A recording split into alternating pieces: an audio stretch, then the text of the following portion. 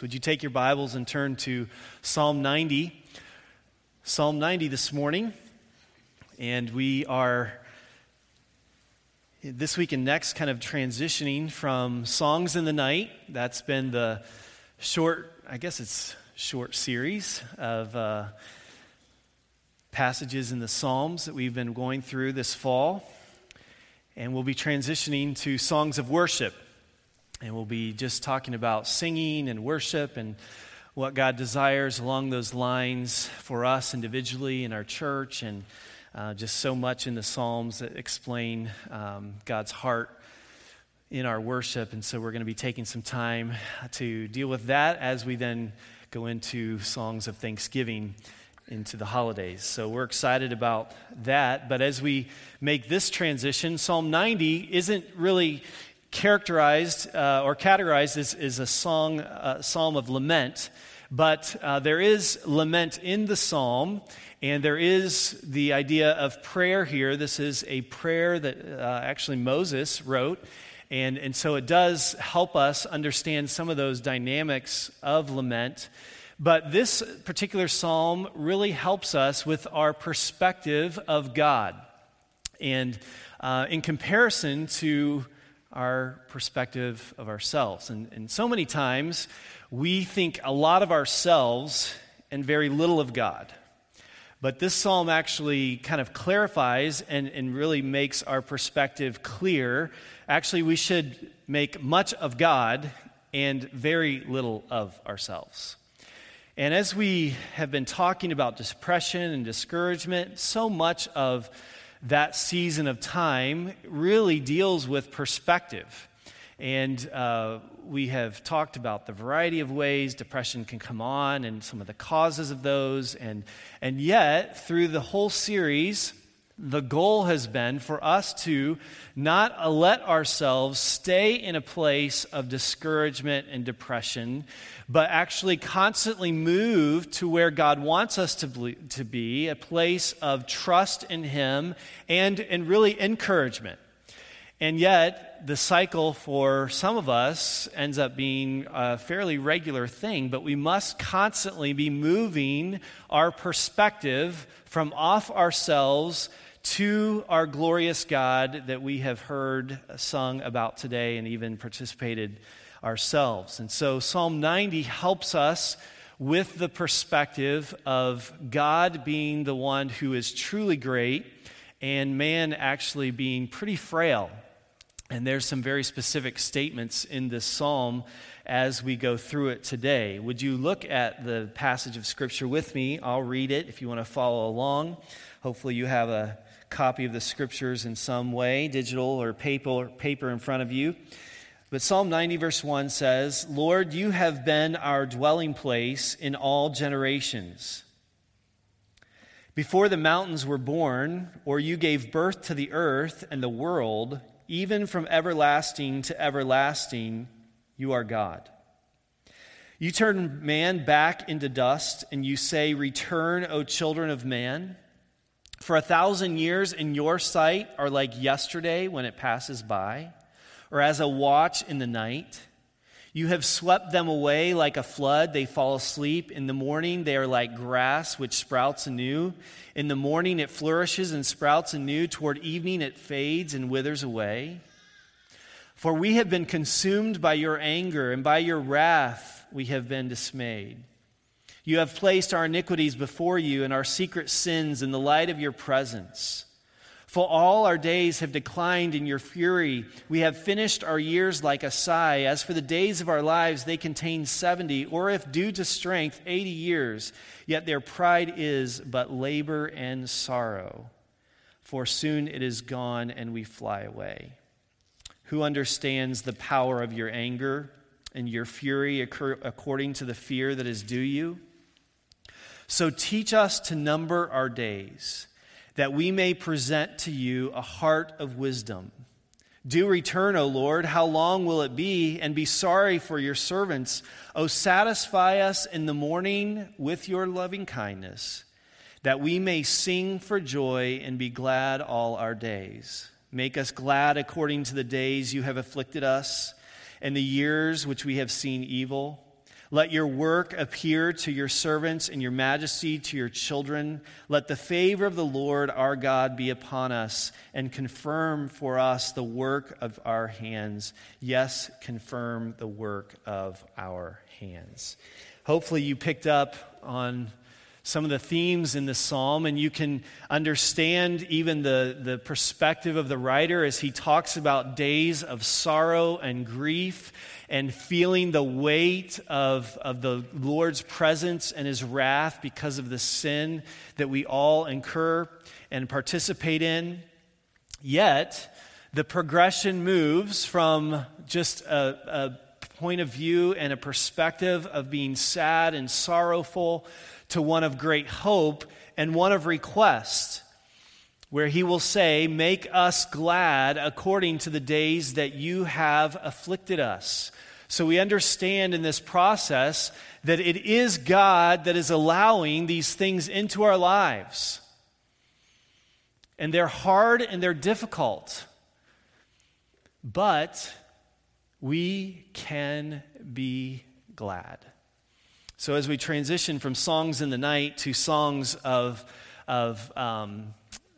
psalms of song, really, as we see here in the passage 14 in the second portion there, that we may sing for joy and be glad all our days. So we're moving from discouragement, depression, to singing all of our days. That's the goal. And thankfully, these passages in the Psalms have instructed our minds, and so we have to constantly tell our minds to connect with our hearts, to make sure our hearts are in line with the truth. And that's the progression, because many times we just don't feel like it. And I've been very transparent about my journey of just significant, I would call it significant. It has been because it's the first time in my life that I've gone through a series of really discouragement or even feelings of depression. I've never felt that before until this summer.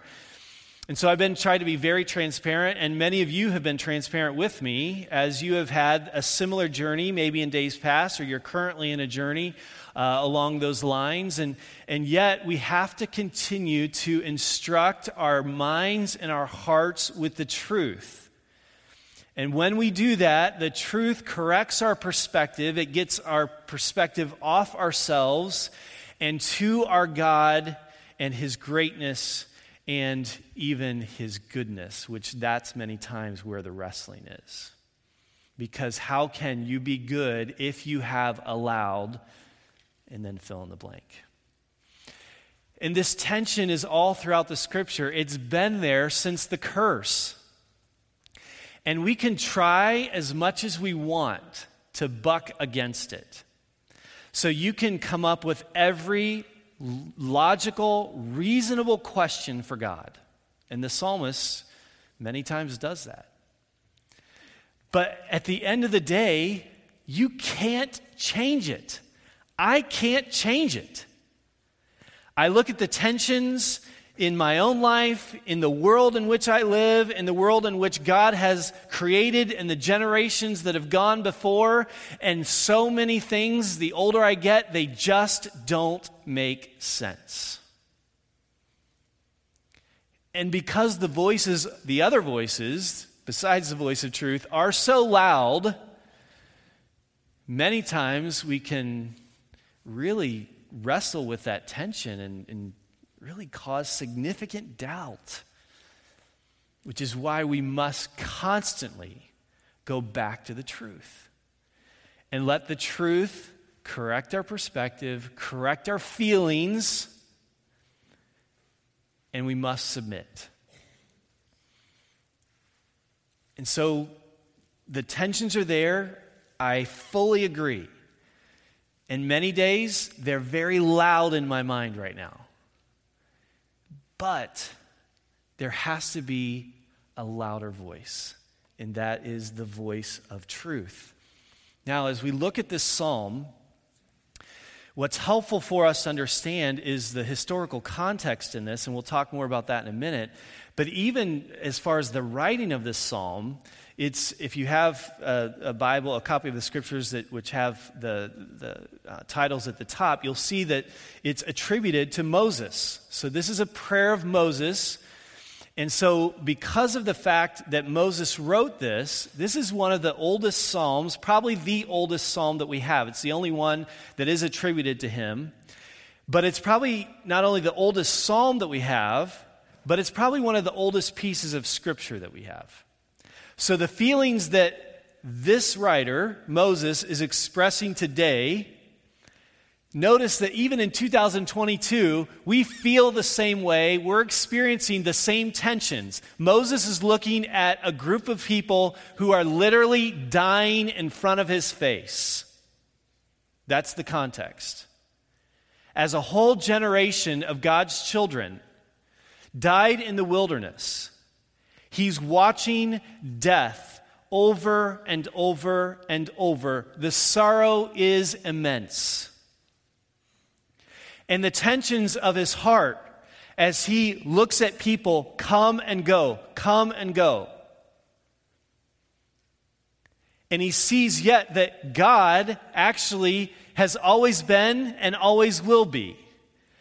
He then has to submit to that fact. There is a creator and we are the creation. We want to feel like we are as important as the creator. That's what our sin nature does. We like to think that we are big. But as Moses is watching one person after another go back to dust, he is seeing over and over that we are actually very, very frail. We are very, very small. And when we get that perspective corrected, then we can say, okay, if life is not about us and life is about the Creator, then this little bit of time that we have, we better use it for the right purposes. Which is why he says, teach us to number our days. And so this morning, the reality, and that's where we start this morning, the reality we face in life is directly here in this text. And if you would go back to verse 1, it says, Lord, you have been our dwelling place in all generations. Before the mountains were born, you gave birth to them. From everlasting to everlasting, you are God. Yet you turn man back into dust and say, return, O children of men. In order to think correctly, and so many times our thinking about God really determines how we live. So let's just do a simple evaluation of our life over the last few days, right? Just let's make this practical. The areas in your life where you would say, you know what, I was living on mission, I was living with the right perspective, I was keeping all of the earthbound toys and joys and even sorrows in their right place. All of that probably can be attributed to the fact of your view of God and how you saw God as part of your life. But in all the areas where things did not go so well, and there's probably more of those than the first category, you probably can point to areas in your thinking where you were not viewing God correctly. Whether submitting to his sovereignty in the sorrow, whether submitting to his holiness in the very personal areas of your life. Our view of God many times determines the way that we live very practically. And so the psalmist starts here with the right view of God.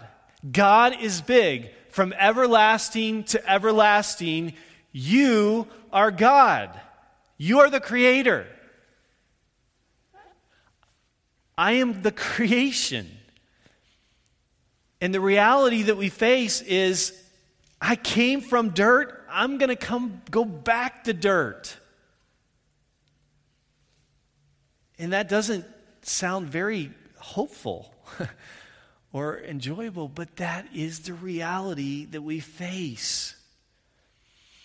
But when we see God correctly, we can handle that reality because, as the psalmist says, God, you have been my dwelling place. In all the generations, it is God who is our creator, and the idea here is protector, provider. Our dwelling place, our security is in God. It is not in the here and now. It is not in the circumstances that we experience. Our tendency is to put so much stock into the here and now and what we are facing and what we have. But Moses says, actually, God, you are our dwelling place. Our safety, our provision, our stability, it is all in you. We take our refuge in you. He says, before the mountains were born, you were there. We can tend to look at the mountains and even some of the greater mountain ranges of the world that perhaps you've been able to visit and see, as I have. You look at those and you think how stable and how secure and how permanent they look. This text reminds us that before the mountains were there, God was. So the actual essence of stability and security is God Himself, from everlasting to everlasting. So God stays the same, but we are here for just a moment. Our lives will end in death. Over the years as a pastor, most pastors have this experience. You are able to spend time with people near death. And I've had many occasions in over 20 years now where I have been at a hospital visit or even a bedside in a home right before someone passes. And when we were in Florida, when we started our church plant in 2006, there was a lady who was part of there was just 12 people as we got started down there. And one of our 12 members was, she was 90-something, I can't remember exactly, but Mrs. Mock. And she would sit on the front row every service, right there, right under my nose. And I watched Mrs. Mock experience just the decline of health. And she didn't have a lot of family, had a son but wasn't local. And so our church was really her family. And as she got close to death, her home was just right around the corner from where we were meeting. And I remember our kids were really little. And I remember that night. And right before the night she actually passed, and we were all around her bedside. And we sang to her and we confirmed that she was going to see Jesus, and we left and she passed an hour or two later. And the reality that this writer is experiencing, I have had the privilege and the responsibility as well to see people all the way to the end. And the reality that we know. But when you come right next to it, it's like those moments where you can understand the writer of Ecclesiastes to say it's better to go to the house of mourning than the house of feasting, because you're hit directly with the reality we are going to return to dust. It's going to happen. At points in our lives, especially when we're younger and even in middle age, we think we have plenty of time. It's going to be okay. But that's not necessarily always the case.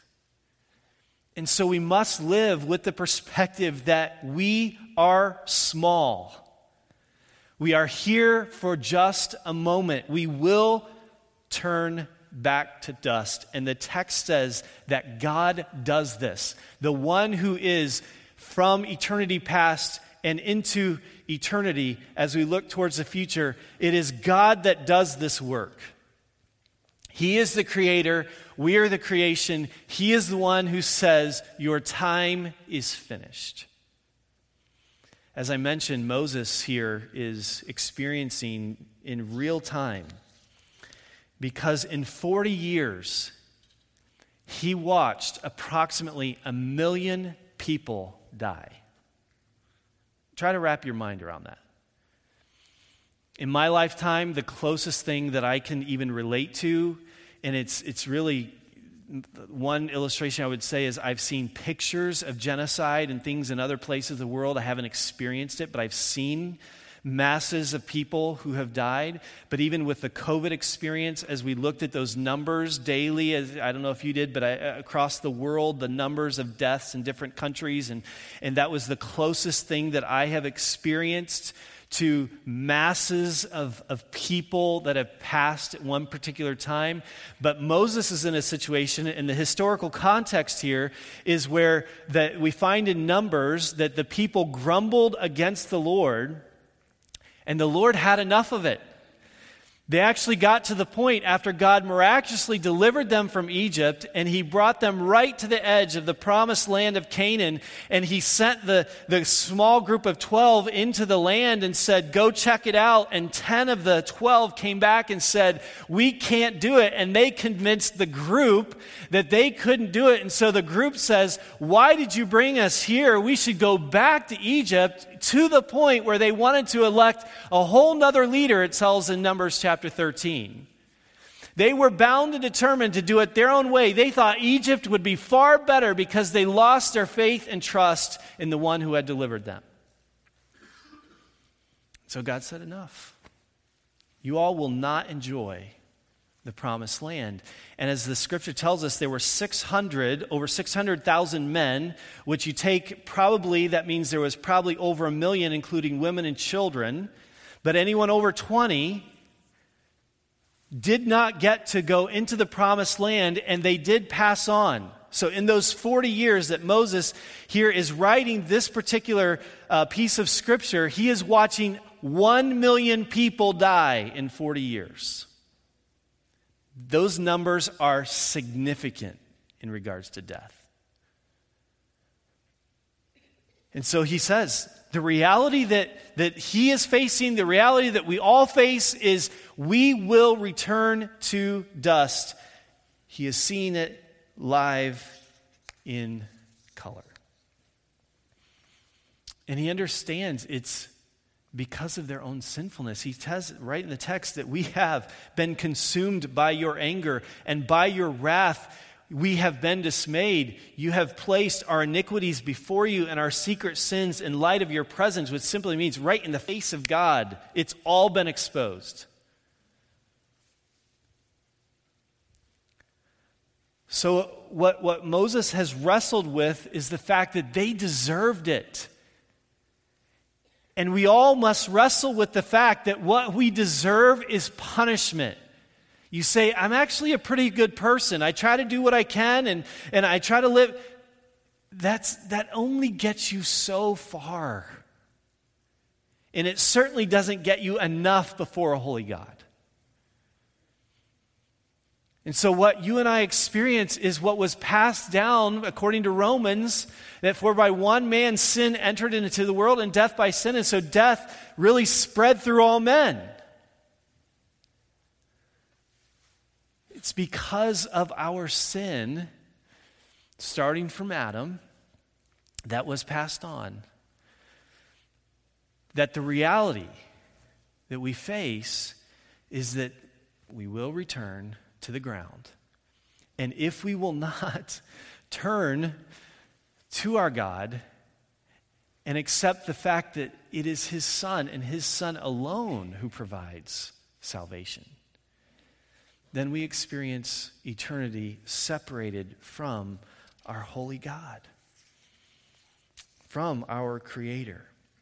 And so we have the reality that we face, but the reason is because of the judgment of God, the wrath of God that is upon us. And the reality is that we deserve it. And this group of people, and this is how God, in this season of His life and in this season of His program, allowed the judgment to take place. Thankfully today, we haven't experienced this kind of judgment. But this was the plan of God, and Moses has seen it, and he understands.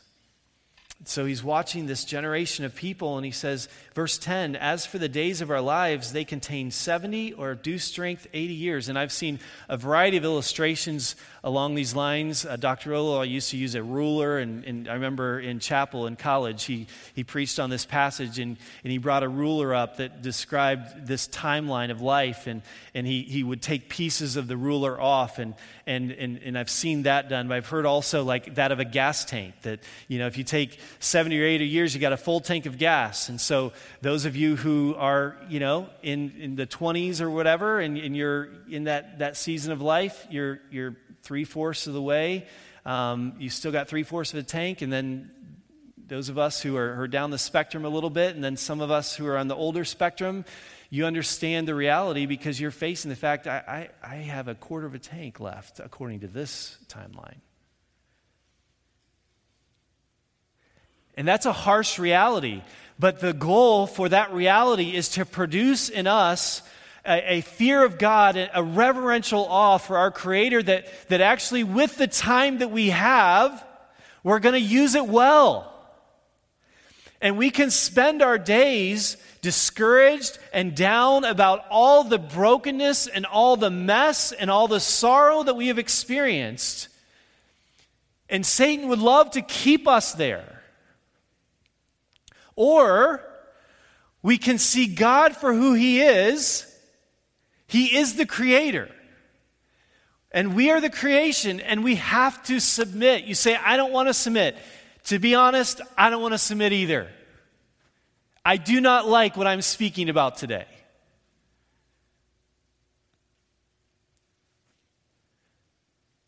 But we can either stay low and waste time, or we can look to our God and tell our hearts day in, day out, get up, do what you're supposed to do, trust God, and live for His glory. Those are our options. It's not going to change the fact time is ticking away.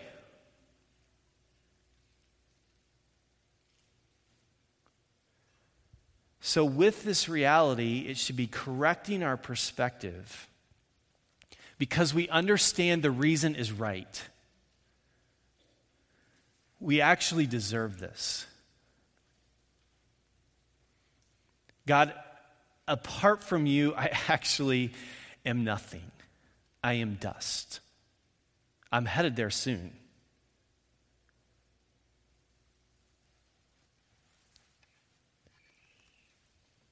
What it should produce in us is a priority to live. And as we look at Moses' words here, he's going to, by this prayer, really give us a framework to live as far as our priorities are concerned. He starts out there in verse 12. So teach us to number our days so that we may present to you a heart of wisdom. The right priority for life is a request for wisdom. God, help us to think. With the days that we have left, wherever we are in our tank, from a 3/4 of a tank to a half tank to a 1/4 tank, and only God knows. Wherever we are, teach us to think well as we spend these days.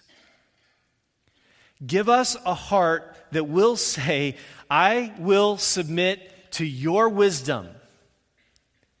When it doesn't make sense to me, it's not logical, it's not rational. So many times the equations, they just don't all work out perfectly.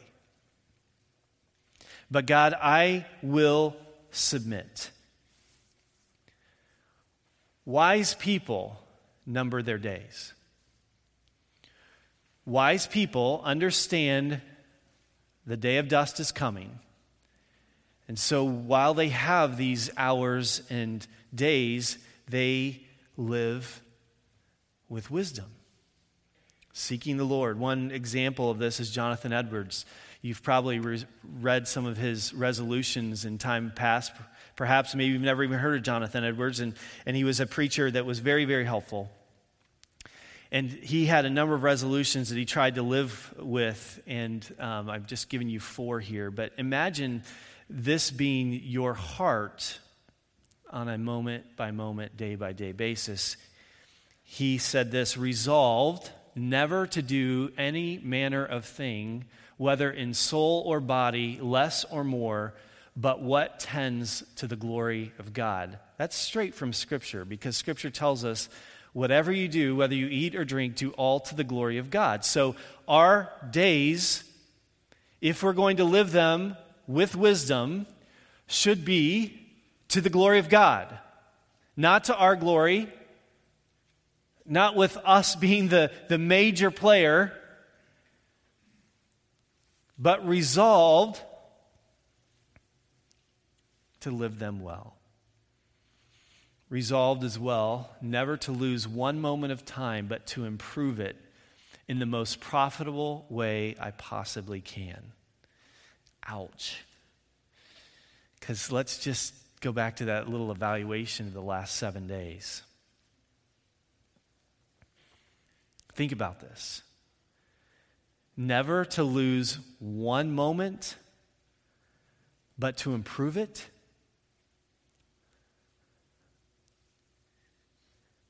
God, teach us to number our days. He also said, resolved to live with all of my might while I do live.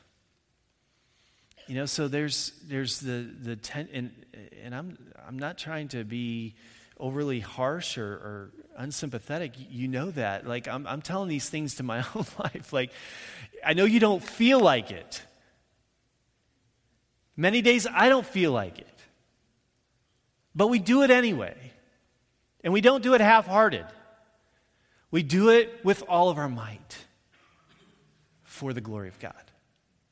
The Holy Spirit that lives inside of us gives us the strength to actually do what we're supposed to do. Resolve that I will live so as I shall wish I had done when I come to die. So let's talk about our funeral services. Someone's going to probably say some things about you at your funeral.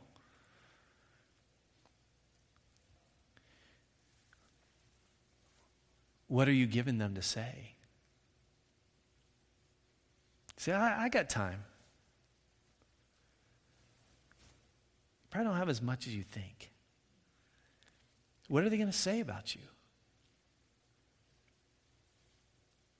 Does that do anything to your heart this morning? Because the day of dust is coming. That's the reality. And the reason is right, even though we don't think it's fair, it's right because He's a holy God, and we're not. And so what it should do for us is cause us to live in light of who He is. So He's really, really big in our lives. And we actually get smaller as the day approaches for the time of dust. Resolved that the way I live, I won't be living with regret. I won't be sorry. Obviously, there's no one perfect. I get that. But a life direction toward what God desires for our lives. So he literally prays for wisdom. So that would be my suggestion right from the text. As we get up tomorrow morning, pray for wisdom. Teach us to number our days. Help us to live in light of who God is. This God who, as the text says, 1,000 years are like a day. 1,000 years are like a night watch, which is a 4-hour period of time. So imagine 1,000 years and all the things that have been accomplished.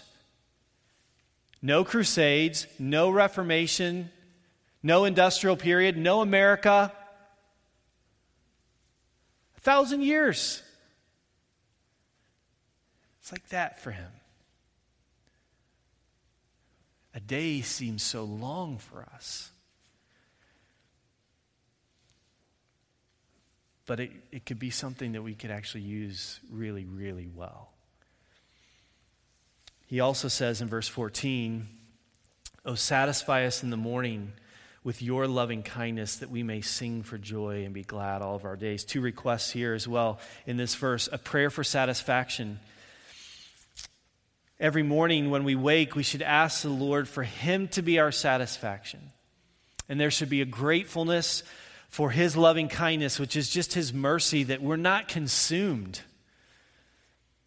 But because we have experienced grace through His Son, we actually have hope. We get up and we live, and we don't have to live in fear of condemnation. We live in hope that He has redeemed us, and we have this moment, this day, this week, these years, however long they may be,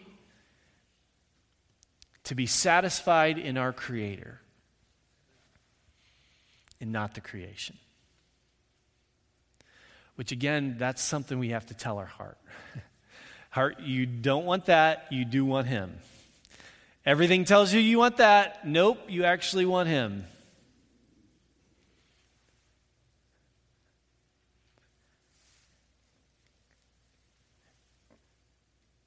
Satisfy us in the morning with your loving kindness, that we may sing for joy. He requests a request for joy.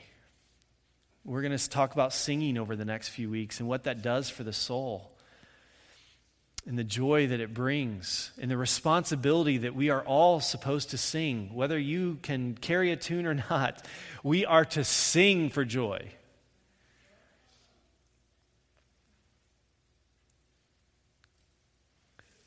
And the joy is there, even when we face sickness, when we face affliction, when we face loss.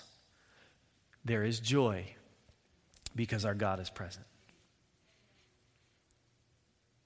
So when He says, and that's our verse theme, hopefully you've caught it throughout the morning, verse 15, "Make us glad." So that takes our heart from discouragement and depression to joy. God, do this work in my heart today, just like you did yesterday. I'm getting up. I'm not feeling it. My heart wants to listen to all the other voices, but you're the voice of truth. So give me your perspective of who you are and what I am. I'm going to dust. I only have a little bit of time left. So help me to understand joy and make it real in my life. Make us glad. It's a prayer.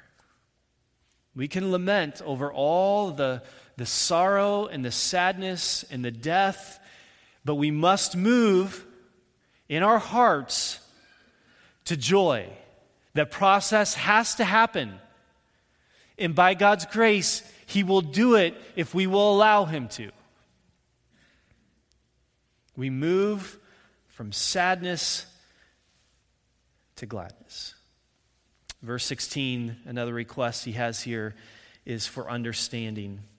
"Let your work appear to your servants and your majesty to your children." We're not going to understand it all. The tension is there. I've spoken about it. I totally agree. But we can come to a place where we're at least willing to submit that we are not God. And there is a God, and His plan is very different than ours, but His plan has to be right. If it's not right, the whole thing's garbage. But because He is who He says He is, He's not a God who possibly can lie, then we know it's real and it's accurate. And so we keep telling our mind and telling our hearts over and over and over, and we ask God for understanding as we experience all of the tensions, all of the frustrations. God, help us to understand your work. And the last request is it's a blessing for accomplishment. Verse 17, let the favor of the Lord be upon us and confirm for us the work of our hands and confirm the work of our hands. So we have these days, these 70 years, maybe 80, if God's blessing is there, maybe more for extra. But this time we have that we're going to submit to our God and use it for wise purposes, for wisdom, so that we can be used by our God for his glory. We want God to shine his favor upon it. Let the favor of the Lord be upon us. God, this work we're doing, would you bless it? Use it however you want, but bless it. And let us experience your favor. A verse that is hopefully an encouragement as we think about these things. 2 Timothy, Paul says, I have fought the good fight, and it is a fight. Some days the war is stronger than others. And I have finished the course. I have kept the faith. In the future, there is, and you should underline that, there is laid up for me a crown of righteousness. Why? Because we're so great? No, because Jesus is great. He is our righteousness. There is a crown of righteousness, which the Lord, the righteous judge, he will award to me on that day. Brother, sister in Christ, I hope you believe that. If you're doubting, tell your heart to believe it. He will award to us on that day, and not only to me, but to all those who love his appearing. You know what that means? For all of those who are here this morning in Christ, and I don't know the hearts, but I know our God does, and there are a multitude of people who are in Christ. We are in God's family because we have a position in Christ, because we have trusted fully in Christ's finished work on the cross. And if that is the case for you, and if you love the idea of his appearing, that he will come back and he will do what he said he did, what will be handed to you is a crown of righteousness. So it's actually encouraging for us to think about the day that we die, because it keeps us on track for why we are here in the first place. Everyone wants to tell us we're here for ourselves, so live it up and do what you can to take care of you. But the scriptures correct that point of view, that view that man is big and God is small. The scriptures correct it and bring us back to the right place where we say, actually, God is big and we are really, really small.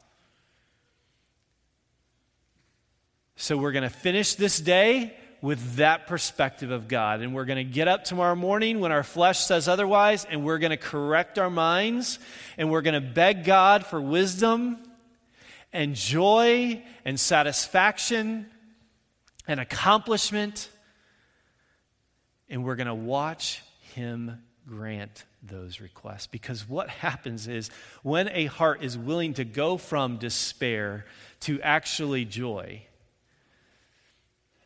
and the heart will submit to the process, God does it. The circumstances could be exactly the same. The same hurt, the same sorrow, the same loss, but the heart is different from where it started to where it ends. In that process, maybe one that needs to happen every hour, maybe every day, maybe every few days, maybe once a year. But the process must happen. We must take our hearts, by God's grace, from despair to joy. and give God praise through the process. We don't settle. We're not going to settle. We don't want to waste time. We want to invest.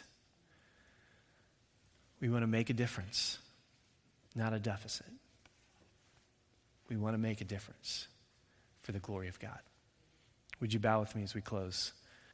Psalm 90 does for us once again what many of these psalms have done for us in weeks past. Minister grace to our heart, giving us a clear view of what God's will for our lives are today. And it corrects our thinking, brings us back to a place where we see how really wonderful and great our God is, and how real weak and frail we are.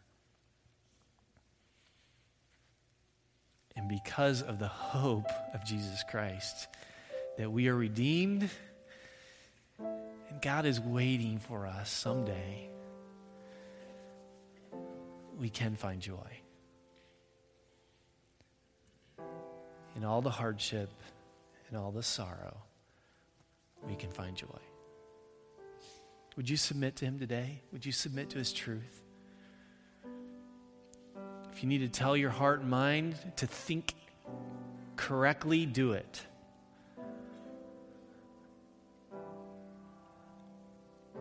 Maybe follow Moses' prayer and just these few things that Moses asked for. God, teach me to number my days. I want to be wise. I want to find satisfaction in you. Give me joy in the journey. And as I work for you, would you just bless it? Would you give me favor? Respond individually there, and then we'll corporately respond together in song.